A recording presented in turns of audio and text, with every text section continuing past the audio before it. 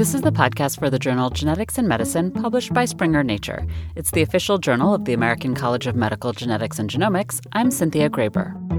When the COVID-19 pandemic hit, clinicians and medical facilities that care for patients with inherited diseases had to react quickly. It is an unprecedented scenario, and the only available publication on a similar tragic and catastrophic situation is the Katrina and Rita hurricanes in 2005. And the management of patients with metabolic diseases is particularly challenging and has been extremely challenging during the COVID-19 time. Nicola Brunetti-Pieri is one of those clinicians. He treats patients and conducts research on patients with inherited metabolic diseases in Naples, Italy. He says the patients have quite intensive and regular care. The load of clinical activities is pretty heavy. We have patients that are coming to our clinic with different type of scheduling. So younger patients typically come more often to see us, particularly during the growing age, because they follow diets that need to be adjusted according to the growth in weight.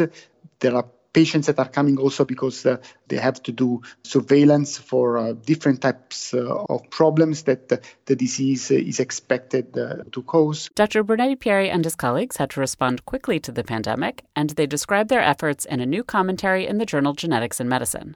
The hospital where the clinic is located reserved most of its beds for COVID patients, so the team made sure that some beds would be reserved for metabolic disease patients if necessary. Then they rapidly instituted home treatment. So we started implementing home therapies a few years ago, but honestly, things have been going very slowly. Acceptance of home therapies by our health system has been very slow, but the COVID-19 accelerated that tremendously. For example, most of our patients that are doing enzyme replacement therapy, mostly lysosomal storage disorder patients, they are now having home therapies, which is a major accomplishment that we couldn't do that before in regular time. Also, we're able also to implement blood collections done at home, and then the samples were brought to the central lab for analysis. These also could be measurements that we hope we could maintain even after the COVID-19 pandemic. Some patients did have to come in for treatment, but Dr. Brunetti-Pieri says he was pleased to see that not only did the care of the patients not dramatically suffer, but that his patients didn't suffer from COVID itself as he feared they would. He believes it's because, as they're a vulnerable population, they're already accustomed to social distancing. Elaine Pereira is an assistant professor at Columbia University in clinical genetics and in the Department of Pediatrics, and she and her colleagues also published a paper about their response to and lessons from the COVID-19 pandemic in genetics and medicine. They regularly see about 2,000 outpatients, two-thirds of whom are in pediatrics. These patients could have congenital anomalies, cancer, metabolic disorders, developmental delay, autism, so a whole slew of problems or concerns. About 60% of their patients are Medicaid and Medicare payers, and she says that typically for New York, about 20 to 30% are from a Hispanic background. I think one of our major concerns was to make sure that the patients felt comfortable with whatever type of visits we were able to provide them. We knew that we would be able to offer the same type of genetic counseling and the same type of recommendations for whatever genetic issue might arise. The questions were being able to communicate properly with the patient. For example, if we needed an interpreter service, could we integrate that into any type of virtual visit? The other main concern was making sure that the families were able to physically get the consent forms and to actually get any type of blood work or other samples that were necessary. As it happened, they'd recently switched their electronic medical records to a system that allowed for video meetings, which the previous one did not. So around the beginning of March, we started having meetings trying to figure out getting feedback from genetic counselors, front office desk staff, attendings, what would be needed to be in place in order to make everything go virtually, what we would need at home, what type of access the providers would need in order to be able to remotely use our computers from the hospital. Trying to problem solve and think of what the patients might need from home, how they should be in their home when we do the virtual visits.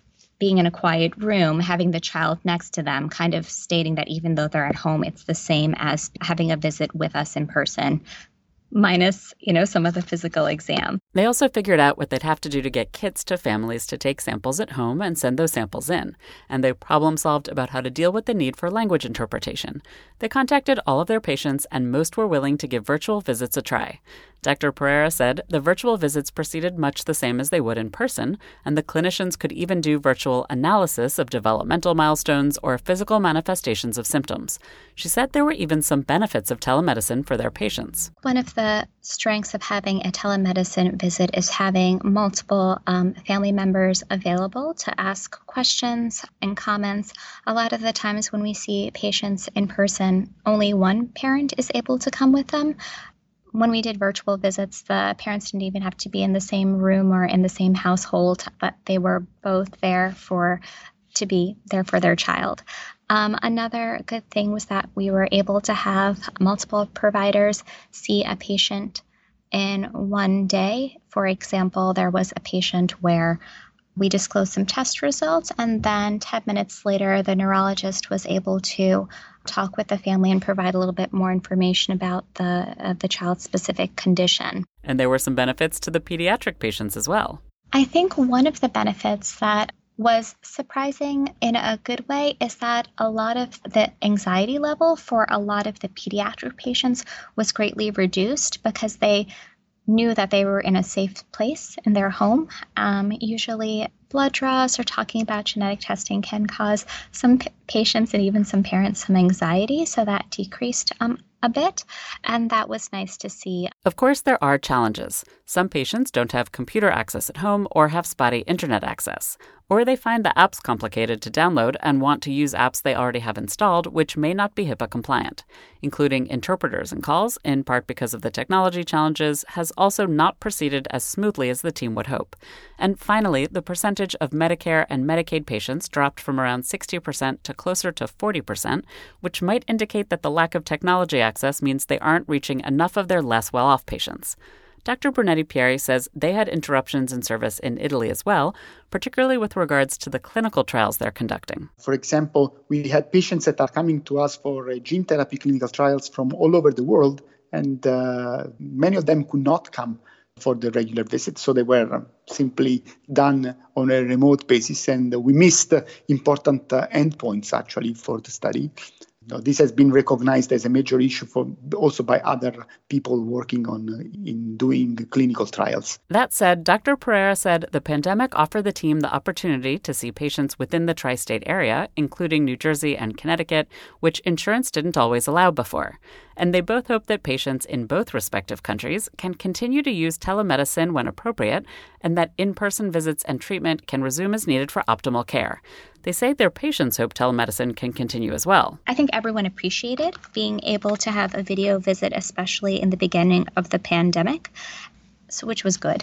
And a lot of people would want to have a video visit again in the future, even if coming in-person visit was available. And those in-person visits are picking up at the moment. Dr. Brunetti-Pieri says the next few months for him and for his colleagues will be quite busy. Obviously, there is the time is more intense now because we need to catch up with all the things that have not been done during the previous 2-3 months.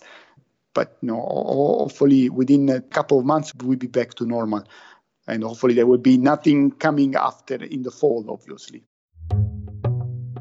Genetics in Medicine is the official journal of the American College of Medical Genetics and Genomics and is published by Springer Nature. I'm Cynthia Graber.